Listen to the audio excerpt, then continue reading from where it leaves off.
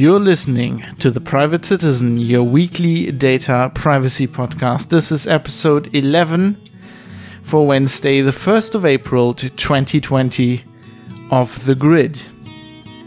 How do you do? My name is Fab and I'm coming to you from my father's study in the house I grew up in Duisburg-Wehofen in Germany. I'm on the road and I'm staying a few days with my parents.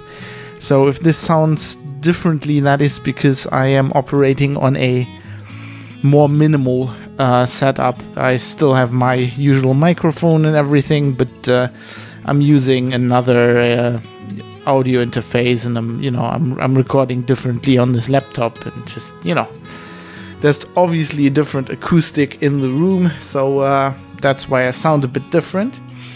But as usual, it's Wednesday and I have an episode for you. I feel like we need to go back to the normal schedule, to the normal Wednesday schedule. And with that also, I have beer, lovely Alt, Boltons Uralt, the oldest Altbier brewery in the world, apparently. From the Niederrhein. Nice. So it's Wednesday. It is obviously 1st of April. There will be no April Fool's jokes on this. There will be probably not many jokes because I don't feel like joking at the moment. And also this whole April Fool's thing isn't really, I don't know. I never been a massive fan of it. Obviously, I had to write 1 or 2 April Fool's jokes in my time, when I was working for different publications, but I prefer not to do it these days. And I think this year it is also, is anybody doing it? I think in this situation currently during Corona panic, everybody's just panicking. Speaking of Corona panic, what are we doing today? So I want to give you a quick update on what's been going on in Germany and what I've read from the US and other countries. And then I want to run an idea by you that I've had thinking about this. I've been thinking about obviously coronavirus and the privacy implications a lot recently. And so I had this idea of something I call off the grid, which I guess isn't new, but something I want to develop with you and I need your feedback on. And we'll be doing that later. And then obviously feedback, I'll go into some feedback about the show. Speaking of feedback, please, as I always say, you are not only listeners, you are producers, you are a massively important part of this show. I am doing this on my own. I'm sitting here at my father's old oak desk and doing this into the ether, and I need your feedback. So go to privatecitizen.press. There are ways. We have ways of making you talk. I have ways of you being able to contact me, and it's all on there. As usual, show notes with links to everything I talk about, and I'm very particular about that kind of thing. Yes, and yeah, that's the episode for this week. Obviously, coronavirus. I'm gonna try and bring you a different topic next week again, which I think we need to mix it up. That is the plan. Plans may change, especially at the moment. You can't really plan, and we might have massively draconian laws come down next week. I am expecting the worst any day, so that might get changed, and I might, sometimes I might have to push out an episode in between if it's really important, or I just might change the topic of next Wednesday's show. We'll see. I'm just saying I can't promise anything at the moment.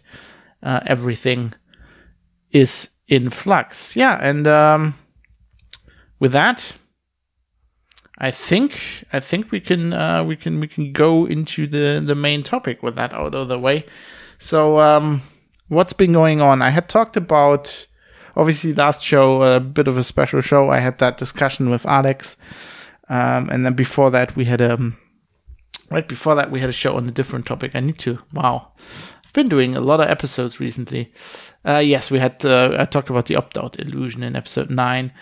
But before that, obviously, in the last coronavirus episode, I talked about Jens Spahn, the German Minister of Health, which I like to call a cloning accident, because if you Google him, and there's obviously his name is in the show notes, but it's spelled Julio Echo November Sierra. That's Jens, Juliet Echo November Sierra, and then Spahn, Sierra Papa Alpha Hotel November. And if you Google that guy, you will see what I mean. He, for a health minister, I don't know, something's not right with his genes, I feel. Anyways, I wouldn't say that if he was a great guy, right? I don't care what he looks like if he did good things, but he's also dumb and has dumb ideas, and I think it's all down to defective genes. At least I can blame the drinking, but I don't know. Anyway, he had this idea. I talked about this, tracking everybody, like they do in Asia, and some cooler heads in the government prevailed and said, Jens, you moron, you can't do this. We have a constitution. And this is an emergency, but there are some things we shouldn't change, even in an emergency. Because remember the 30s? Remember this Austrian guy called Hitler? He was also invoking emergencies all the time, and bad stuff happened. But Jens has not gotten rid of this idea. Jens still wants to track everybody, so there's a big debate in Germany about this right now. There's an article by Deutsche Welle, which I linked. Deutsche Welle, you have to be a little bit careful. Mind the source, I would say. Deutsche Welle is a state-run thing. So their mandate is to, I guess, spread German culture in the world. I don't know. It's a bit like Radio Free Europe. It's not that obviously tied to an intelligence service, but it is propaganda. I wouldn't say it's as bad as Russia today, but it is essentially the same thing. The output isn't the same, but it is a state-run, state-financed news organization. Although, sometimes they're good stuff, and often they have. So there's the local, and then there's basically Deutsche Welle is the only guys you can get decent stories about Germany in English. Sometimes Der Spiegel or Die Zeit translates some of their stuff if it's really important, but like local stories, that's actually what Deutsche Welle is good for. And they do a reasonable job of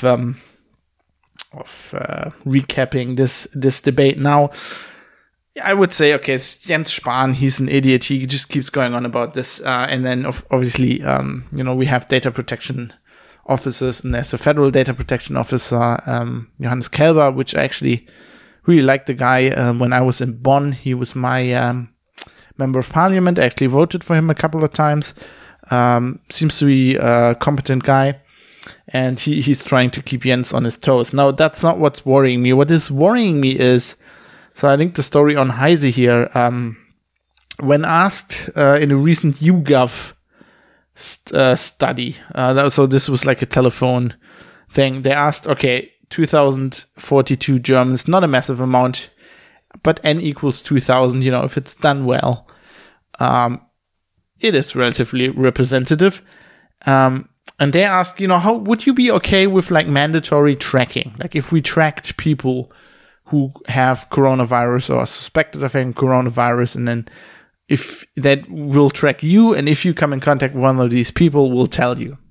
Basically what they're doing in South Korea, I'm guessing, and Singapore and China, stuff like that, countries like that. And 50% said yes, I would totally be okay with this. And this is worrying me. This is obviously a major turning point in the German public's approach to topics like this. Even 2 years ago, there would have been a huge outcry about this. Germany, obviously, as a country that is extremely sensitive with data protection, mostly because of our history. We are intimately aware what can happen if you have a government that is not on the level, a government that is some people would say evil. I find that is a very objective thing. Although with the Nazis, I mean, it's probably the one way you can actually say they were evil. But anyway, if you have a government like that who does shady shit, and they track you and they collect information on you, then that is a huge problem. And not only did Germany have, I mean, I talked to Alexander about this. I asked him a little bit about this in our debate in the last episode, because he's from East Germany, and we had similar problems with the East German state, which was also a dictatorship. It was a one-party system and very famous for their internal intelligence service, the Stasi. And I talked about this Ulrich Mühe movie, das Leben der anderen, The Life of the Others, where it's basically about one of these Stasi officers just listening in and trying to find dissidents. And so we know what happens when we have tracking, and when we have data about people, and when we try to figure out what religion people are, and then we put them in certain groups, and then we corral them together and stuff like this. And this is the same thing. It's groups. It's like somebody has a virus, somebody doesn't have the virus. What do we do? What do we do with the people who have the virus? Stuff like that. And it is extremely worrying to me that this turning point seems to be there in the mentality of the German public. I think it's completely driven by the media, who has, as I said before, I think over exaggerated this topic and keeps reporting on it very exaggerated. I mean, they're completely transfixed by the people dying. There is no reporting on actual data, who gets this disease, who doesn't get it, who's actually dying, why are they dying, what are they dying from. I mean, it's hard to report that because we don't have that much data, but still, that's your job as a journalist, to tackle the hard topics. When I was working, I mean, now I'm a freelancer, I can pick my own stories, and I tend, I don't pick my stories if they're easy or they're hard. I pick my stories if I find them personally interesting, which are often the hard stories. But, when I was working at Heise, for example, I wasn't paid to cover the easy stories. I was paid to cover the story. That's how I always thought it. If there was a information security story, I would try to become, I jumped into this topic. I was doing Linux stuff originally, and I taught myself and was taught by good people, good editors who taught me how to research and, taught me IT security basics, InfoSec basics. And I always took pride in learning that and tackling hard topics. And I always thought, I'm being trained by you and then paid to cover stories with technical know-how that other people don't have. That's why I'm prideful about my job. That's why I'm proud to do the things I do, because I want to write a story. I want to write the best story that I can. And my goal was always be that one guy in German who actually very quickly and very accurately, for example, explains Heartbleed, right? Who explains it in depth and doesn't make any mistakes, or makes as little mistakes as he can, as somebody who's not, an InfoSec pro. Because at the end of the day, a journalist is never a specialist, very seldomly a specialist in the topic, because you can only be a specialist in like one topic and you need to cover more.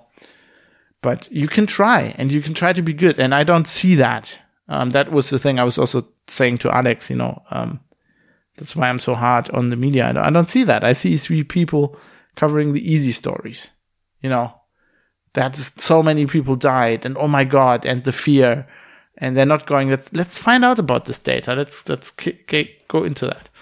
And I think this is why this shift in the public's opinion has happened. Now we have the next stage is they want to force people to wear masks. There's already one city in Germany, Jena, who has passed such a decree, which will come into effect, I guess, on the weekend, which is basically if you go to a supermarket, you have to wear a face mask. Which, again, if you do research, I mean, it definitely doesn't help you if you're healthy.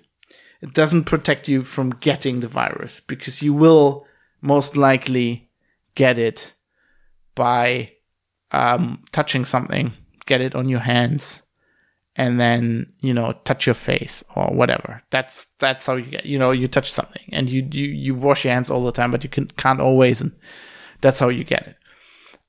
Also, you can, of course, get it when somebody basically spits in your face. I mean, they're very small droplets. It's pretty much sure that this new novel coronavirus is transmitted by aerosols.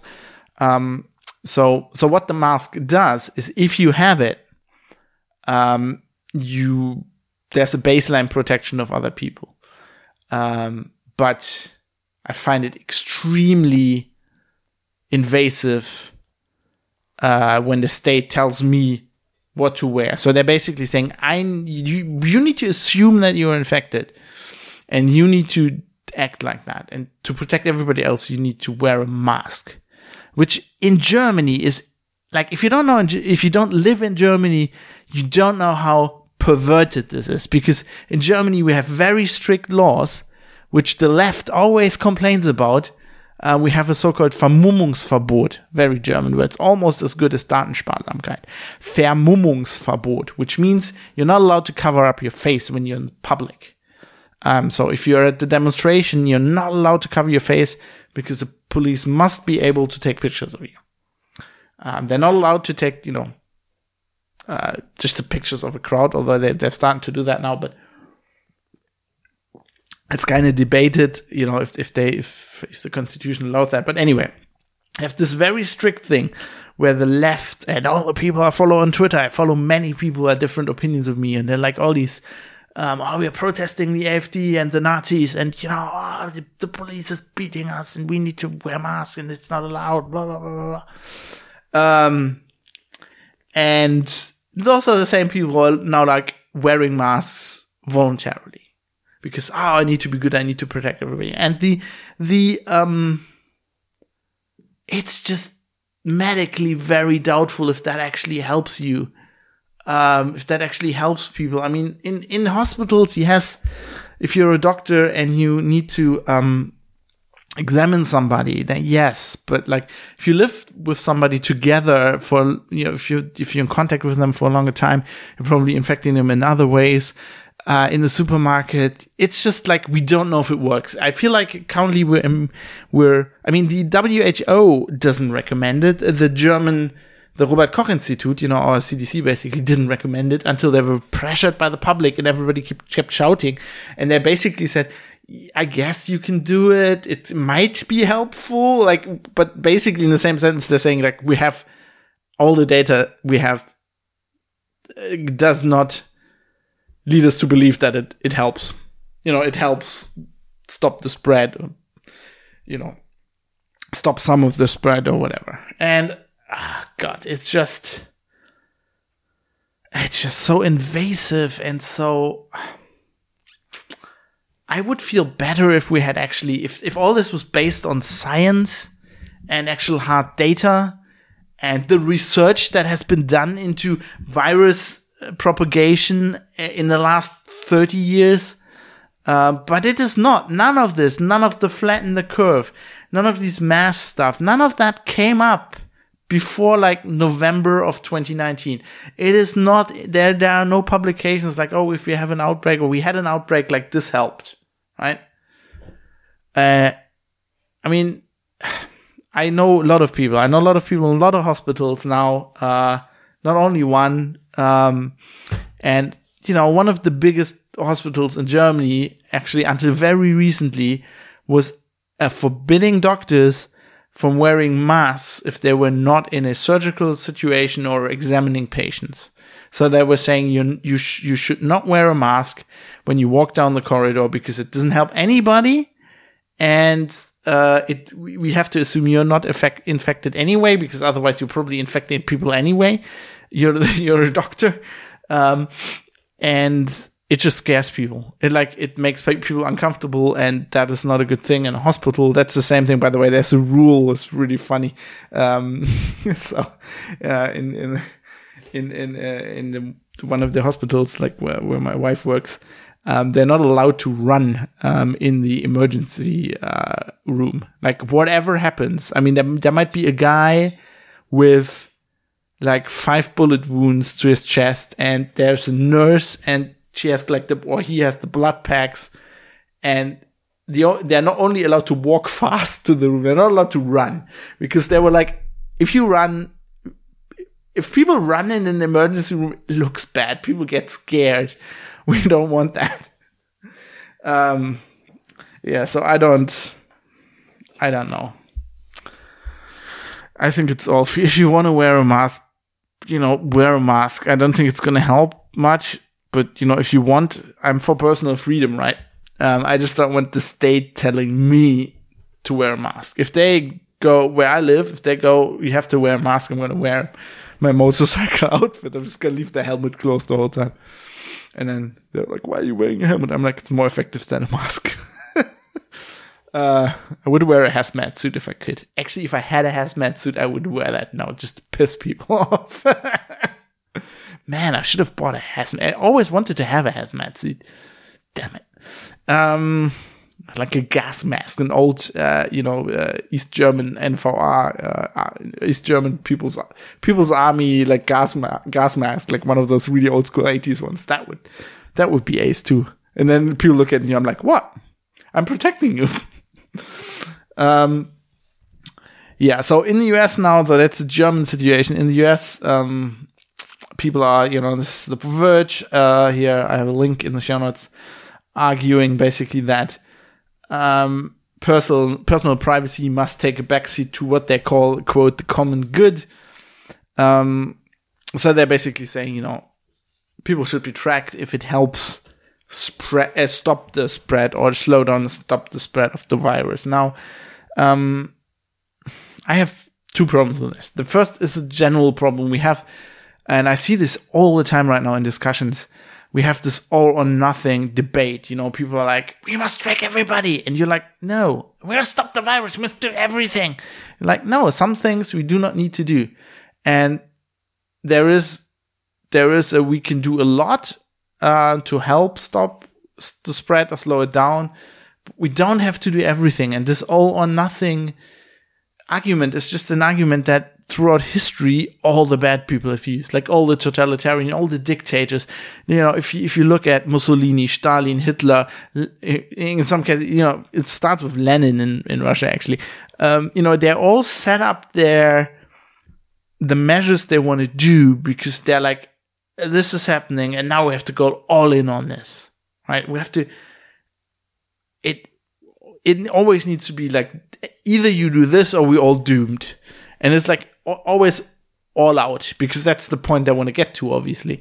And they're just setting up this straw man argument where you're like, either, like, if we don't do this, we're doomed. It's not like, no, let's not do that. Let's do 50% of that. That might be reasonable. No, we have to do everything. And then the other one is just, they're saying here, it must take backseat to the common good. Or in Germany, I would say health must take precedence to privacy. The problem is, we have no indication that this actually helps. Like, we simply do not know at this stage if the public at large is at risk. The overwhelming amount of data tells us that a certain risk group in the population is at risk, a group that is always at risk, that will be at risk with any infectious disease, and we're just treating this one disease differently. Basically because it's killing more people, because it's spreading more. But that doesn't change the fact that if 99.8% of the population, let's say, are safe, then you can't say we must track everybody for the common good. Because, 99.8% of the people is the common good. That is the majority. You can't tell me my privacy must take backseat to health. In Germany, in Europe, in America, it's like the utilitarian perspective. That's typically US, the good of the many must outweigh the good of the few, or the one, Spock thing, which I pointed out in the previous episode is actually faulty logic, but still, anyway, that utilitarian view is very US. In Europe, especially in Germany, it's more like, the level of the individual. This is why here they say your privacy must come second to your health, or like the health of the people around you. But we don't know they're at risk. You know, if I'm healthy, if I'm young, I might have zero risk of dying from this. Literally, zero. So you want to take my privacy away on the off chance that maybe it will flatten the curve. And then the problem is, all this, as I said before, all of this is not based on science. Flatten the curve, as far as I can tell, is based on a manager from Silicon Valley writing a Medium post. All those graphs, the graphs that show on German public television are based on some guy making them up. They're like, oh, it's just science. And of course, the Robert Koch Institute, they keep perpetuating this. And I guess the CDC now as well. It's like, no, guys, ask your people who've been researching this for 25 years. Don't go, just piss in the wind and hope it'll help. We don't know. It might help. That's what I said to Alex, right? I'm okay with some measures because it might actually help. But my point is, we don't fucking know. And then people are like, oh, we can't afford to know. We need to do this anyway. Well, yeah, okay. If you're of that opinion, you can be of that opinion. But don't tell me you're pro-science if you're like that. You know what helps? Alt. I hope you have something to drink. Sorry, I should probably have forewarned people that this might be a bit of a ranty episode. A bit of a ranty mood today. I'm pissed off. As Moss would say, I need my slightly bigger glasses. The ranting glasses. Yeah, so basically, most of this stuff is pissing in the wind and hoping for a good outcome. And that's not to say the good outcome might come, but let's say I have problems with how we're setting this up. We're declaring an emergency on the off chance that it is an emergency, and then we're implementing measures on the off chance that they will work. This is not how I want a modern democracy and countries that are just like, oh, we're all about we're scientific to work. That's not how it should work. Especially if you look at the actual science. There's just a study. I also linked in a CNN story that came out today. So in Iceland, a very small country, where they have often different approaches to things, like privacy and stuff. They're now basically, there's a small country, they're pretty high tech. They're now trying to test as many of the population as they can. And, they figured out currently in this testing they've been doing, only 1% of their population is infected at all. But the data they have of those people suggests that about 50% of all people that were tested positive for coronavirus, or for this SARS-CoV-2, don't have any symptoms at all, or like extremely mild symptoms. They don't know. They don't notice they have it. Of course, this explains. I find this is very credible because the one thing we know, it's obvious about this virus is it's more infectious than all the other coronaviruses we've seen and the flu. So there must be something. The virus is not a magic homing beacon that goes into your nose. It is likely that this is because a lot of us have it and we don't have any symptoms, and so we keep infecting people. Like we might have it and we'll be, have minor symptoms that we push off to something else, or have no symptoms at all. We're still, I think it's been pretty clear now that the general incubation period, also the dormant period for this, is 5 to 6 days, but it can be up to 14. There's also different strains now, so that makes it even more complicated. But like lots of people apparently have it and then infecting other people, and of course they don't have anything, and then people in a risk group get infected and they might die, of course. But this explains why the virus is spreading this. But it also means that the thing is far less deadly than we thought. Because if you go with the high numbers from the WHO, if you say like 3.7% or whatever, let's say it's 4%. Let's say the death rate is 4%. If you don't take into account that, we probably only know of half those people, because from the mass data we have so far, we've only tested people that seriously had symptoms. If we assume that there's that basically the rate of infections is double from what we see, then that death rate is much lower. And nobody talks about that. Like, even, that's not the conclusion they pull from this article. Everybody's like, oh, that means people are running around infecting people and they don't know. And even more people are dying and we have to panic. Blah! Instead of somebody just pointing out. But that also means that it's far less dangerous than we thought, because lots of people don't even realize they have it. Nah, can't say that. Instead of actually doing that and analyzing the data, we have stuff like, in the US, where, this is not the version. The New York Times is like shaming people. They're basically engaging in victim blaming. They're shaming people who might be infected but don't realize, and they're not staying at home, and they're infecting other people.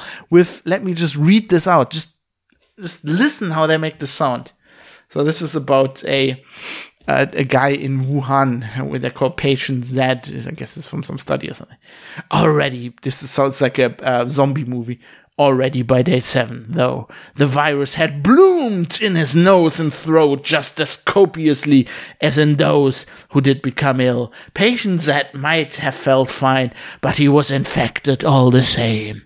Dun, dun, dun. And it's so bad, and the people don't know they have it, so everybody must wear masks now. And at the smallest suspicion, we need to lock everybody up. I lock them in their house or whatever. And because we can't lock them in the house, we need to develop apps. And once again, totalitarian China leading the way. First in line of fire, first into hostile land. Let me just read out from this story. This is from The Guardian.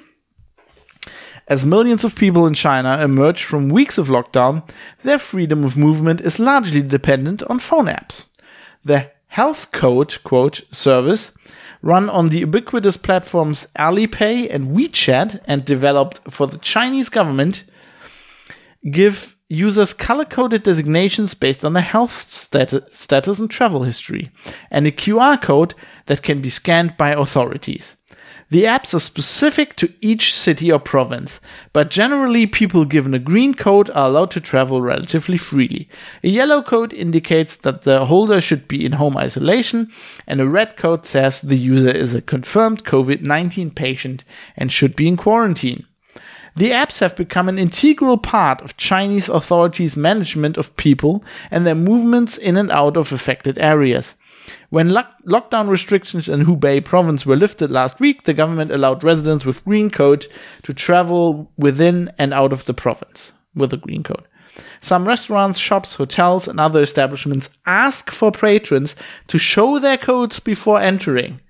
In Wuhan, only those with a green health code are allowed to take public transport. This sounds like a fucking cyberpunk dystopian novel from the 80s. Jesus Christ.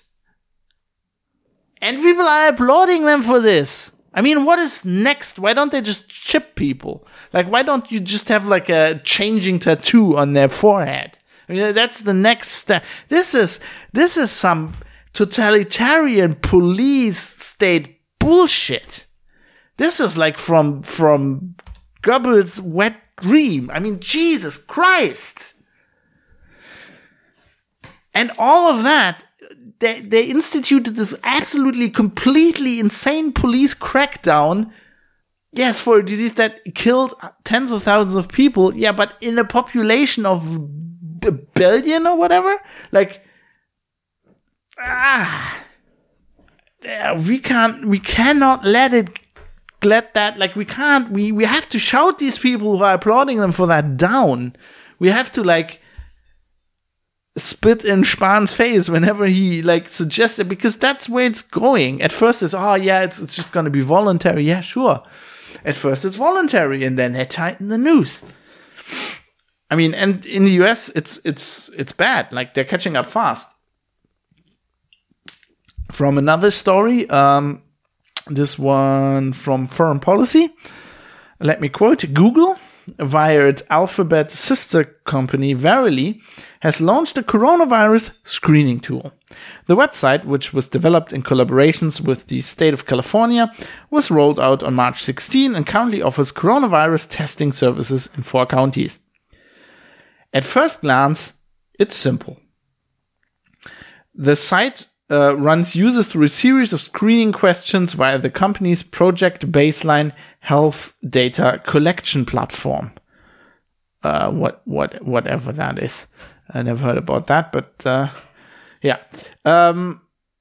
If the system deems them eligible, they are allowed to make an appointment for a much coveted coronavirus test. There's just one catch. Users must have a Google account to use the screening tool. If you're sitting at home wondering if your cough is seasonal allergies or COVID-19, you probably think this sounds like a good deal. And it is a deal because Google didn't launch its screening tool out of altruism. In doing so, at least in part, because it wants access to your health data as part of the company's intense push into the healthcare business. Thanks to the coronavirus pandemic, the company has a new way to get your information. With the blessing of both federal and state governments, Verily has set up a system where people must choose between sharing their health data with the company and, practically speaking, not getting a coronavirus test. That's no choice at all, given the stakes of not complying. I mean, I can't even, where do I start how insane this is? I mean, obviously this is, you can Google your health data, why is the government doing this with Google? All of that. But then, this article is just, these journalists, they can't fucking think straight. Okay. This is no choice at all, given the stakes of not complying. What are the stakes of not complying? You don't get a coronavirus test, right? What does that change? What does that change for you? Your personal health. Just leave other people out of this for a second. Your health, nothing. Because, okay, you have a cough, you have symptoms, you get a coronavirus test. They figure out, yes, you have this novel coronavirus. What happens? Nothing at all. There's nothing you can do. It's a virus, right? There are very limited antiviral drugs that you can take. You have to take them really early, pretty much before onset of symptoms. When they develop something like this for Ebola, you basically need to take it once, as soon as you think you're infected. They're experimental. They have very, very serious side effects in many cases.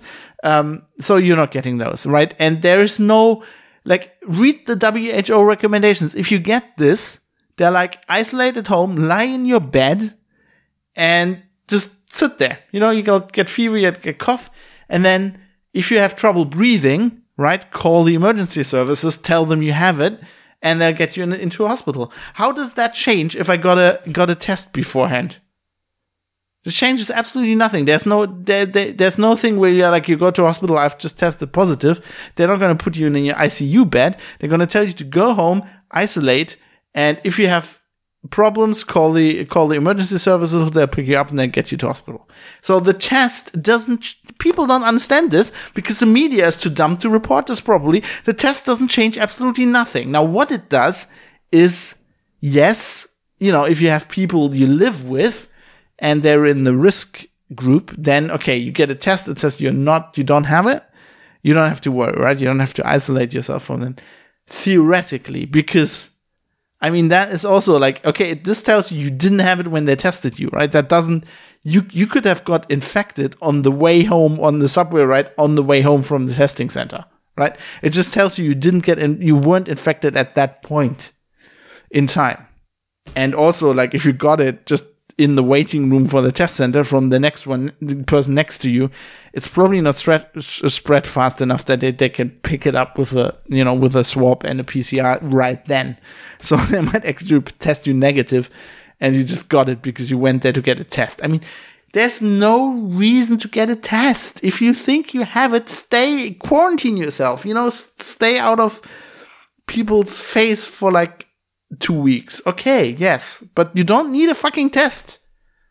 And even if you get a test, it's hilarious. So I've heard stories from, obviously there is in the hospital where my wife works. Well, she actually Right now she works in 2 hospitals at the same time, but that's a different story.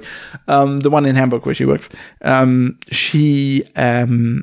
there are, they're caring for a lot of COVID patients because it's like the excellence center, and it's like the only university hospital, and they're set up much better than normal hospitals to deal with this, so they get lots of the patients there. Now there are several doctors in the hospital who are infected. Of course, they're not running around in the hospital; they're isolating at home. Why they're infected? Because they went on skiing holiday. They didn't get it in the hospital. They get it on the skiing holiday. Like pretty much everybody in Germany either got it on skiing holiday or in Carnival in Cologne, I guess. And I know from one person who was tested positive, and he called and then you get like this talk with the health government office, Spahn's great health office, and they told him to isolate. And he's like, yeah, but the problem is I'm at home, right? In Hamburg, it's relatively small. Everybody has small flats. Like, it's like in London, right? Living is priced at a premium, and not quite as bad as London. But, he was like, yeah, but my children are home. My wife is home, right? She's working from home office. I'm not going to isolate myself. Do they have to be in quarantine now? And the government office like, no, only you. And you're like, they're living in one room, like in one place. It is, if this thing spreads, like everybody says, it is absolutely positive that his wife and his children are infected as well, right? It's like, it's common, like, you can't even, the WHO says, oh yeah, you need to go into a sick room and quarantine yourself and then disinfect everything all the time. They're like, Jesus Christ, if this stuff is as infective, there's no way you can live with somebody in the same flat and not get it if they have it. So, I don't know. Like, what? So now I guess all these Americans are like, oh, I need a test, otherwise I'm dying.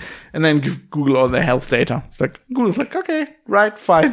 For the low price of one PCR, we just get your health data. And now you're in for life or whatever, probably. And then, okay, there's this whole other thing, which I've been going on for way long, so I'm not going to go into this, but deeply. But I have a link. There's like this way how it changes science now, and there's this very positive article in the New York Times where, nobody's caring about scientific credit and everybody's cooperating right now, and it's all great. It's like utter bullshit. Yeah, this is definitely changing the way we do science. Like if you see the pace with which papers are published, I read like peer-reviewed papers in Nature and in Science from like people in China that wrote like, okay, it's preliminary, but they wrote like papers, peer-reviewed papers on the outbreak and on stuff, and the pace with which these came out. I know people who went through the Nature and the Science peer review process. It is hard. It takes a long time. And I mean, you read these and you can just read the paper and then have their review guidelines up on the other screen. And you can just pick out stuff that is against review guidelines, where it's like, okay, this is preliminary, we only have this data, and they don't have a negative control. You're like, your review guidelines say at this point you need to God. And then the whole thing about not doing it for credit and stuff is bullshit. Obviously, everybody's doing. I know lots of people in biology and in medical science. They all do coronavirus projects now. Like I know somebody who works in the US she researches hemorrhagic fevers, so Ebola, and they switched to coronavirus just because that's where all the money is. I mean, look at that bill that Trump signed. Look at the German help. There's billions in there for in Germany not, but in Trump's thing it's hundreds of millions of dollars for research that you get if we do coronavirus research. Okay, here's $40,000. Way, whoo! It's not like, they're not putting that in their own pocket, but they need to finance their work, right? And that's how it goes. And of course they're doing it for credit. If you know the guy who comes up with the vaccine or comes up with something really helpful and you're like a hero, of course you're going to do that. You're going to be great in your field. And the friend who's now doing, it must be so relaxing to her, like going from Ebola, like BSL-4, right? Where you have like these suits that have pressured inside, with the hoses and stuff. And if you prick yourself, you're basically dead. Like, if you prick yourself, you have like a 50-50 chance of surviving. And she's now probably working in a BSL-3 lab on coronavirus, like, it was just a mouth guard. And she's like, woo, let's drink some of this shit. This is really relaxing. And one last point that I really, I'm kind of I have a bit of schadenfreude for this. So all the publications in the US are now having a lot of problems because they're having more readers than ever because everybody wants to read about coronavirus, but they have problems making money because all the advertisers don't want, because of all these brand safety rules where you're like, okay, I don't want my brand associated with something that's negative. So they now have, there's a huge bird outside the window. Wow, that is, it's huge. What's that called? What's Fischreier in English? Oh, come on, Wikipedia. Let me look this up. So that's a heron? Guess, was that a heron? I don't know, it looked bigger. Anyway, some kind of huge aquatic bird. Maybe, I guess it's a heron. Anyway, huge bird just flew past us, probably because of there's a wastewater recycling plant close to here, and there's like some, these, I don't know, they have like this river they put the wastewater in, but there's all like this nature stuff around. Anyway, where was I? Oh yeah, so because of all the brand safety, right, we can't have this associated with negative stuff, and all of their news is coronavirus. The revenues are just dropping, and I do not have sympathy for these guys at all because they brought that on themselves. Massively beholden to advertisers. They didn't fight brand safety when that came up, even though that's obviously a stupid idea. Like, you shouldn't. Like, if you want to advertise on my newspaper or my online publication, yes, do that. But, like, then you picking what article is going to be next to it, that is, like, that's editorial. No. You get an ad spot and you can put your ad there and you have no input whatsoever what article is going to be next to that. That needs to be completely separate. And then, obviously, they dug their own grave. They were like, panic, coronavirus, like, for months now. Absolutely hyping this whole thing instead of like doing, scaring people with clickbait and shit, instead of doing research and some actual balanced reporting. This, they serves them well. It's they had it coming, and that's all the ranting. Don't want to do. Let's stop the ranting. Let's go to the to my second topic. Let's go to something which I like to call off the grid. And I know this term's been used for other things, but I feel like this is kind of the, I've been thinking about this. With all this stuff going on that we have right now, sorry for bumping the mic, by the way. It's a bit of a different setup here. I'm not used to it. With our civil liberties, personal liberties being curtailed, cries for ubiquitous smartphone tracking. I think I'm presuming you're listening to this podcast because, like me, you're privacy conscious. You're thinking about these things. I think we need a plan, and I think we need a plan to evade all of this crap. So that's what my off the grid idea is for. And this doesn't mean off the power grid or don't have an address or something, but it's kind of like the cyber equivalent, right?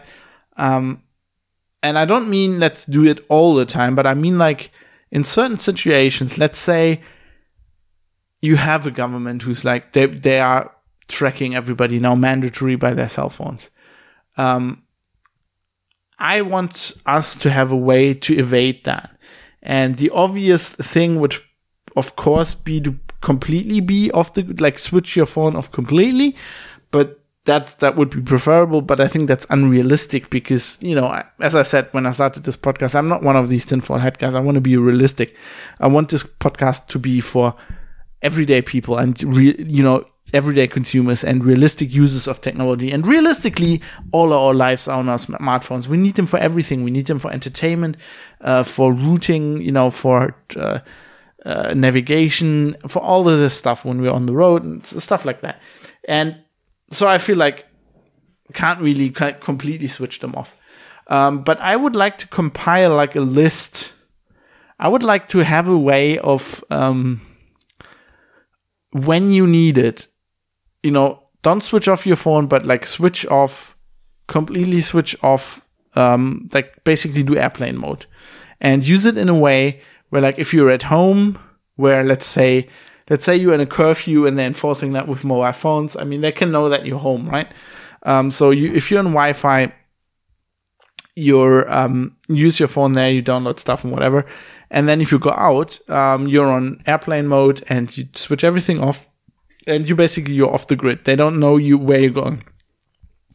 And I would like to compile a list of tips and of apps that help us do this. And I've started a little bit, so there's just some apps and some ideas that I have, but they're kind of a work in progress, and I want you to chime in and, contact me and tell me what ideas you have. If you think some of this stupid, tell me. If I make like errors in judgment or something, if I overlooked something, please tell me. As usual, privatecitizen.press, all the links, everything in the show notes. So speaking of apps that you can use, so obviously we need like mapping and navigation, and we can do that via OpenStreetMap. There's a cool app on iOS and Android called OSM Ant, which, if you use a certain amount of apps, maps, you need to pay for it, but you can use some of it free. You can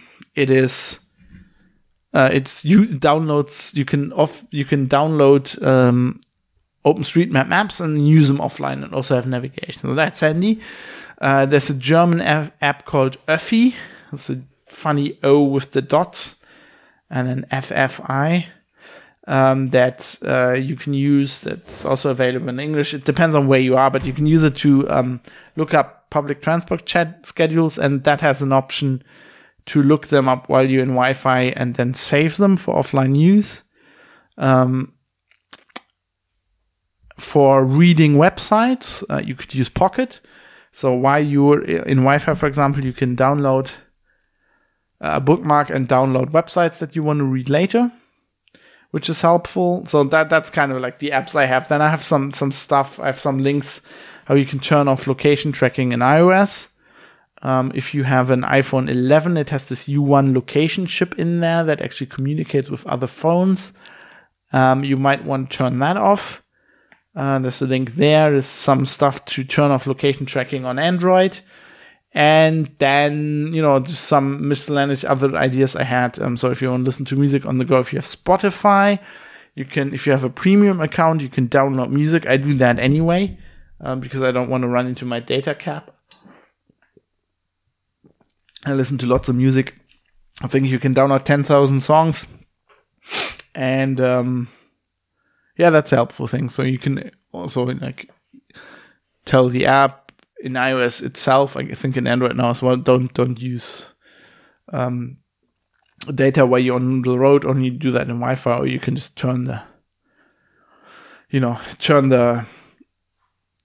cellular data and stuff off when you're on the go. And then also, obviously, I recommend just listen to podcasts and do it the proper way, sync them, and then listen to them offline. I recommend Pocket Casts. It's my favorite podcatcher, but there are many others out there, and that's a thing to do. Obviously, if you do this, be aware that you can't get phone calls, which is the major downside to this. Although I never really and you can't obviously you can't use messengers and stuff like that. But as soon as you turn the cellular connection on, they can triangulate you. So I don't know. This is just a work in progress. I don't think I'm I'm trying this, I'm prototyping this, and I don't have a workable solution that I can use when I'm out about yet, but I would like to arrive at one, and I would like to get you involved, the producers who listen to the show, get you involved and help me out. If you have ideas, if you have apps, great apps that, you can use for this, if you have ways to, if it's an Android phone, to root it and put some privacy conscious, ROM on there, that'll help. Just tell me about these things. I think, obviously in work in progress, but I think we need to work something out, because we can't really go this all or nothing. It's one of these other all or nothing things where it doesn't work, right? It doesn't, as they said about this coronavirus testing thing from Google, it's not really a choice. If the choice is, either be tracked or turn your phone off, that's not really a choice. We need a way of using some of the stuff we have on our phones while we're on the go and still not being tracked. Of course, if they implement something like Singapore, whatever that was, where they send you a link, so your phone has to be online to get a link, and if you don't click the link, then they basically know that because your phone is off, then they're like, he's not in quarantine, then we're screwed. But, it's another one of these things we should try, I feel. If we give up immediately, then everything's lost. Yeah, and with that, that's pretty much the stuff for today. As I said, work in progress. Please help me with this. I had some feedback. Jonathan MH listened to that last episode, where he had the idea to do that, to get somebody on like Alex, and he says, listen to episode 10 yesterday. I'm happy how it worked out. Mad props to your guest for just jumping headfirst into doing his first show in English as well. And I've passed that on to Alex, as I promised. Then Thomas says, via the Fediverse, I wanted to donate with PayPal today, but didn't find it on your page. Can you please adjust this little issue so the non-patrons can give you money as well? It's every show note document has a heading called Toss a Coin to Your Podcaster. And the address is right in there. I didn't put it on the main page for a reason. I realize all of this has privacy issues, and I'm still looking for a thing that is privacy, more friendly to people's privacy without being such a pain in the ass that it's basically not worth doing, like Bitcoin. So I know, and I know obviously Patreon is not a solution for some people, but I prefer it, obviously, because it's kind of a subscription thing, and it gives me a baseline. And PayPal stuff, while I appreciate everybody and every euro that comes in, it is more helpful for me in the long run if I have Patreon subscribers, because this is more of a commitment, and I feel like it's just better for the show. And then Has sent me information on that Chinese doctor who first blew the whistle on COVID-19. We, I think in episode 10, I quickly mentioned that I don't think he died of the disease. That sounded very convenient to me. But he also says, anyhow, I enjoy your new show and would like to hear your opinions of Operation Rubicon. If you ever get tired of talking about having a curfew, like a 12-year-old. I think with that he means I'm tired of having a curfew like I was a 12-year-old. I don't think he says, in talking about the curfew all the time, I act like a 12-year-old. Although I'm not positive, but I'm gonna assume he means we're all in curfew like we're 12 years old. Although even as a kid, I never had a curfew. My parents always had better ways of disciplining me. No, not hitting me. No, but anyway. Yes, Operation Rubicon is very interesting. It is this story that came out recently. It's a bit of an infosec story, but obviously also impacts privacy a lot. It's about the CIA and the BND and the Swiss crypto AG, like a company, and how they basically bought the company and put a backdoor in the crypto that was in there for, I think, decades or a decade or something like this. It's an old story, but it's fascinating. And yes, I want to do an episode on that. I hope I don't forget. But that is an amazing topic I want to definitely talk about. If you have any comments on the show, on this specific episode or on the show itself, please contact me. There's a link in the show notes. Goes to my blog where, you can email me. You can contact me on Twitter, Foxtrot Alpha Bravo Sierra Hotel, or there's a FABS, Foxtrot Alpha Bravo Sierra Hotel. There's also a whistleblower, like an encrypted contact form if you want to send me insider information. Yeah, and with that, I've quickly mentioned Patreon before, so let's just quickly do it again. This show is supported by listeners, and I'm very happy for that. I don't want to be beholden to advertisers and their crappy brand safety rules, because I'm definitely not brand safe at all here. So I think this model that I've chosen, that was developed by Adam Curry and John C. Dvorak of the No Agenda podcast, which is called Value for Value, and which basically means, if you derive any value from this, consider thinking about how much that is and giving that back to me. I prefer Patreon, as I said, but you can also send money via PayPal. The link is in the show notes document on privatecitizen.press. If you go to episode 10, it's in every show notes, at the end of every show notes, but it is the email address you can send money to is producers at fab.industries, producers at fab.industries. And I appreciate all of that. And with that, I would like to thank Raul Kebazali, who composed and recorded the theme tune for this show, which is called Acoustic Roots.